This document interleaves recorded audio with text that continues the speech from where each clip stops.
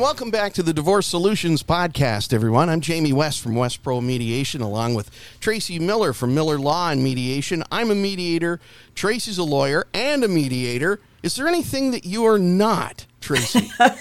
Well, yeah, there's a whole lot of things I'm not, but it's good, good to be with you again. We're here. It's just after the holidays, and people listening are saying, okay, I held in for the sake of the kids through the lead up to the holidays and through the holidays. And now what? Because I want my vindication and I want to get through. I want to get this separation going and I want it over with in 10 minutes.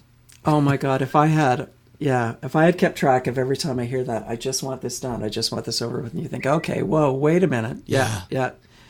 And I think family law, we did a podcast on that, Jamie, I think about it. It is seasonal in some respects, right? Yeah, we're heading right into separation and divorce season as we speak. And the post-holiday time period, say from, well, let's say from the very end, well, let's say from New Year's Day, January the 1st, through to about mid-February or maybe even March, that's the time. Because I think to a lot of people, emotionally, it feels like the safest time to launch the proceedings, if you will. And hopefully those aren't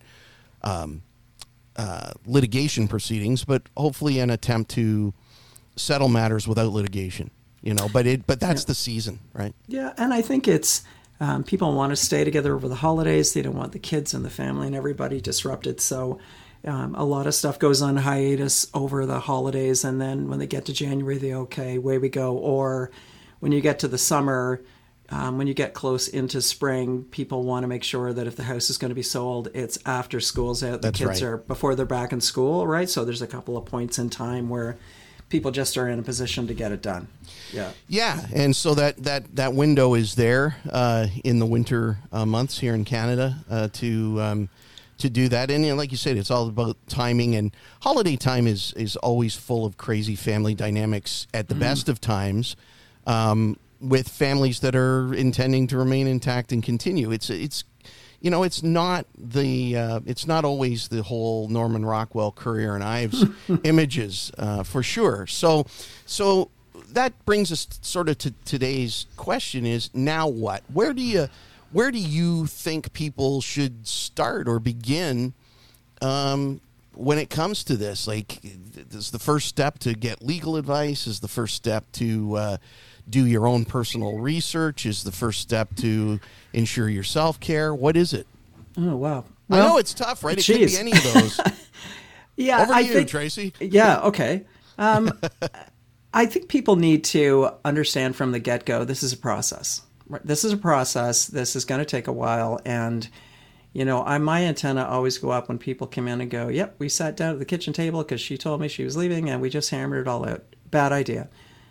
Because you're making some major life decisions here, and you may be making decisions that are going to affect your kids. So I think, getting advice early on is a really good idea. I don't care if you sit down with somebody for an hour, because you can see when you do this type of work, people can be in a bit of a haze initially.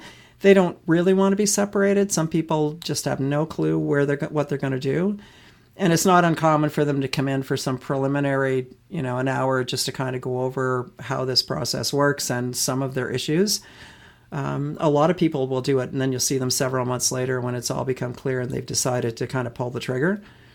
Yeah, online research, be careful. But that's a good idea. The more information you have, the better off you're going to be in terms of making decisions. And the other thing is self-care. It needs to start from the beginning.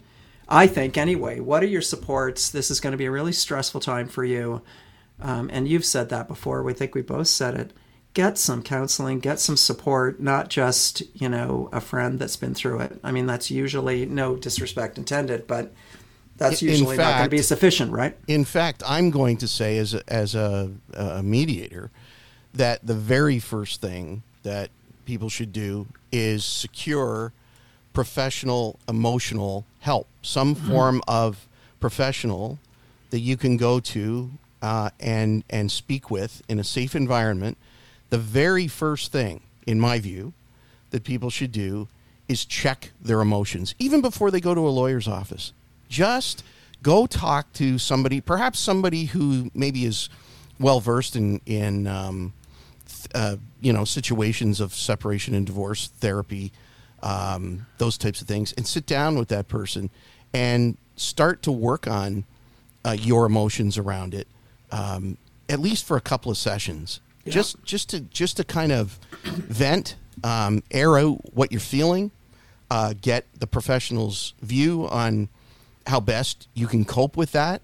Because, if you got kids involved, if you begin to fill your fuel tank with healthy stuff mentally at the very start, before even any announcements or declarations have been made, then you're going to be better prepared to deal with the emotions that your children are going to have around the whole thing, even the emotions your ex is going to have around the whole thing. I just think that is a tremendous investment, and people often don't think that. The first thing they think of is, I got to lawyer up. Lawyer up! Yeah, and I think people think they don't need it, right? I mean, they don't. I don't think a lot of clients do. You're right. Appreciate that this is probably the most stressful thing you're ever going to go through. For so sure. You need to make sure, in a lot of respects, you're grounded and you're making a decision that you're not going to look back on and go, oh my God, I didn't know what I was doing and what the hell did I just agree to? Because then it's harder to correct mistakes. It's harder to correct bad decisions, I think, from a legal perspective, than if you had got all the information and sat down and made a very reasoned decision before you did anything. And quite often that's not going to be when somebody said, I'm leaving you. I've always wanted to leave you. And this is way too common. I should have left you 5 years ago. How about we sit down and save on all the legals and the expenses and we'll just hammer it out right now? Like, why in God's name do you think that's a good idea? And it's not because I'm trying to ring up legal fees, but think it through. Like, why would that be a good idea for anybody? Right. And you touched on something there. There's always that old myth about lawyers at the beginning too, which is the only people that win in these things are the lawyers. Well, there's some truth to that, but the fact is, and I've got this right on my website, westpromediation.com. I've got a word about lawyers, and I say right on there that, in my experience, lawyers are not a bunch of money grubbers who want to keep the fight alive. They want to get things settled. They are not starving for clients. Yeah. There's more people ringing the phone than they can handle. So you got to stop that way of thinking. I've had a couple of people come in recently that, in the last year, that have got agreements that they're looking at and going, oh man, or do the kitchen table agreement. Right. And come in and then they've got it signed and you just look at it and go, okay, did you understand, did you have all the information about what you were entitled to, what the possibilities were about what you could get, or how child support worked, or, that custody's not even a word anymore, that what you've agreed to is unenforceable. You should, have you had any information before you decided to sign on the dotted line that somebody printed off a DIY off the internet? And I'm sounding way too opinionated on this, but for God's sakes, it's all the money you're making and your property and your kids. This is not a DIY that you printed off the internet. Yeah, from 1982. No, yeah, the wrong country with the wrong words, with terms that don't even exist here. Yeah, right. Exactly. Or and we've said in other episodes, you don't take legal advice from your mechanic or from your hairdresser, and I always say to people in mediation, one of the key tenets of a mediation process is, I'm constantly saying, I advise you to seek independent legal advice, because people even think that, like you're talking about kitchen table agreements written on napkins and stuff. Yeah. People even think that the mediation process is a process that completely avoids lawyers in court. Well, it doesn't avoid court, because whatever is agreed to in mediation has to be turned into a legal separation agreement that gets stamped by the court. It has to meet the court's approval. And I think it's inherently a recognition of the significance of the issues that you're deciding. And if you want a settlement to stand up, you've got to follow the rules, right? And the kind of basically is, you need disclosure. So you knew what you were giving away. You knew all the pieces of the puzzle were sitting in front of you. You can decide whatever you like. And the other thing is somebody had legal that said, okay, did you know this is what you could get here? Or I think you could do better here, there. If you want to say, no, I don't want it, up to you. But then if somebody 5 years later looks at the agreement, you're not going to be saying, well, geez, I wish I had known I could ask for the tax return. Yeah, you shouldn't be hastily signing things because you just want things over and done with. You've really got to look down the road. And it comes back to my original point, which is we do these things because we're full of mixed and emotions or upset or insecurity or fear. That's all mental stuff and emotional stuff that if we deal with that early, we start to get a grip on that early, we have a better chance, again, of making better decisions, more informed decisions, right? And working through processes in a better way that aren't completely laced with, I don't know, anger and fear and that kind of thing that we see all the time. Yeah, bad place to make any decision from is guilt, fear, or anger. I mean, I think that you're just probably going to make a decision that you're going to regret. And I think the other thing is, I think people need to have the time and space, like you just said, to work through it. This is good. This is a really kind of a really difficult, possibly traumatic time in your life. You need to give yourself some grace here and have some time and space to kind of put yourself in a position where you've worked through some of the emotions, right? It's not out of fear or you're just angry or that's why I made the decision. That's not good. Well, I say to people in my practice, I'll say, take if in terms of first steps. Now what? Take an inventory of who in your life is a supportive confidant, for example. Like look around. Not everybody has the benefit of having a friend like that or a lot of friends like that. Some people do. But stop and think about it for an afternoon.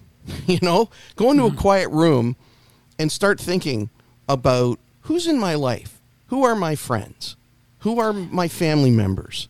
And I think there can be a very big difference in somebody trying to be supportive and somebody being objective and telling you. Oh, yes. You know what I mean? That's why I want the inventory to be done, because you got to sort that out.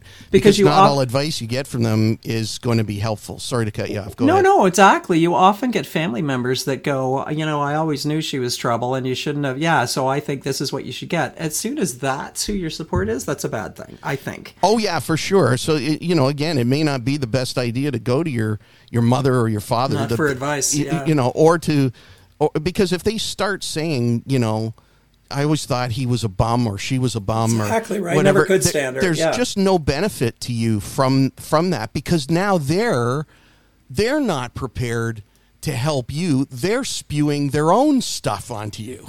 And they may think that they're helping you, and there may be days that you want therapy. Yeah, you want to sit down with somebody and say, go off about the situation. That's fine, but you need to be careful about somebody that's giving you advice on what they think process-wise or how to proceed is a good idea, because they may simply not know, right? No, and they also we're human beings, and they may also think that they need to give you an answer, that you're depending on them for something. Yeah. So because they don't have any skin in the immediate game, they'll give you an answer or an opinion that's not a very good one. I mean, and they may be very upset too, watching you go through this and going, oh my God, how could she or he do this to you? And you think, that's where you really need, if it's a counselor, get a lawyer, get an accountant, get somebody who's one step removed from your situation to kind of hear what's going on and maybe give you a little bit more of an objective idea of what's going on. Because, it's like when people come in and go, well, there isn't a court in the land that would ever give him that because of the way he acted. I thought, okay, you have no idea what you're talking about, right? Yeah. None. Yeah. Yeah, that's one thing that's guaranteed in a litigation process is you will have surprises all the way along. All the way along, good ones and bad ones. Yeah, a lot of bad ones actually, because you've decided how it's going to.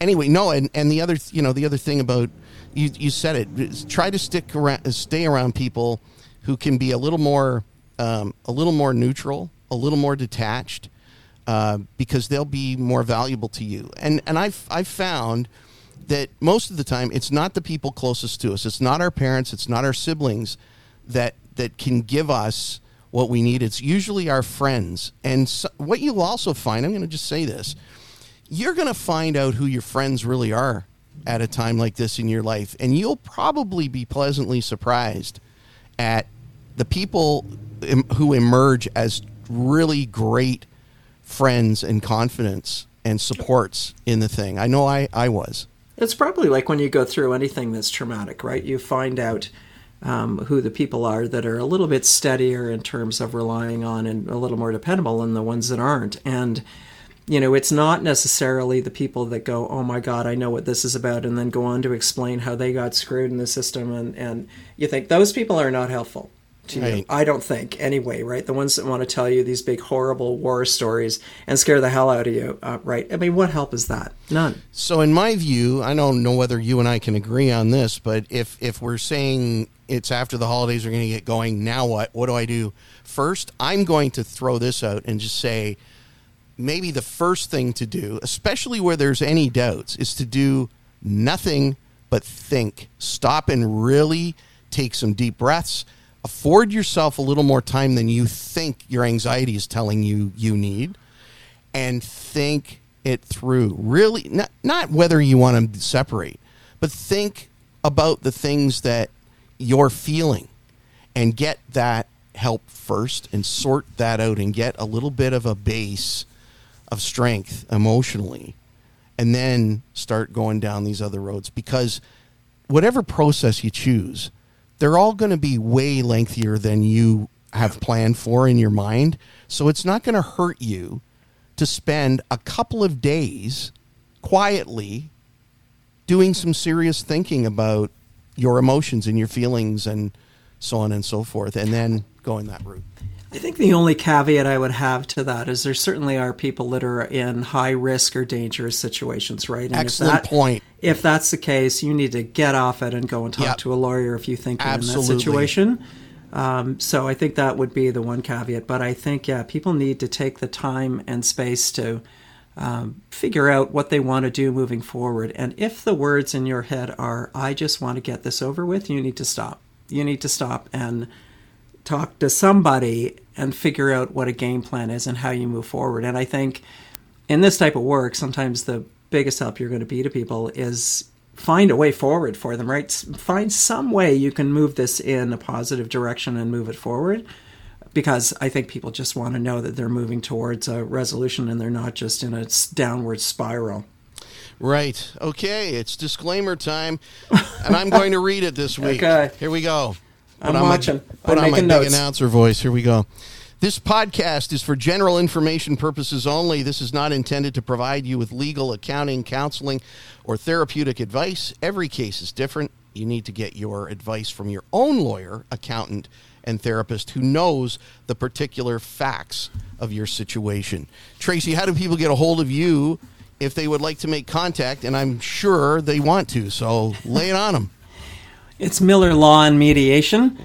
You can find me on the web, and I have my son who's just redesigning the website, so shout out to Griffin.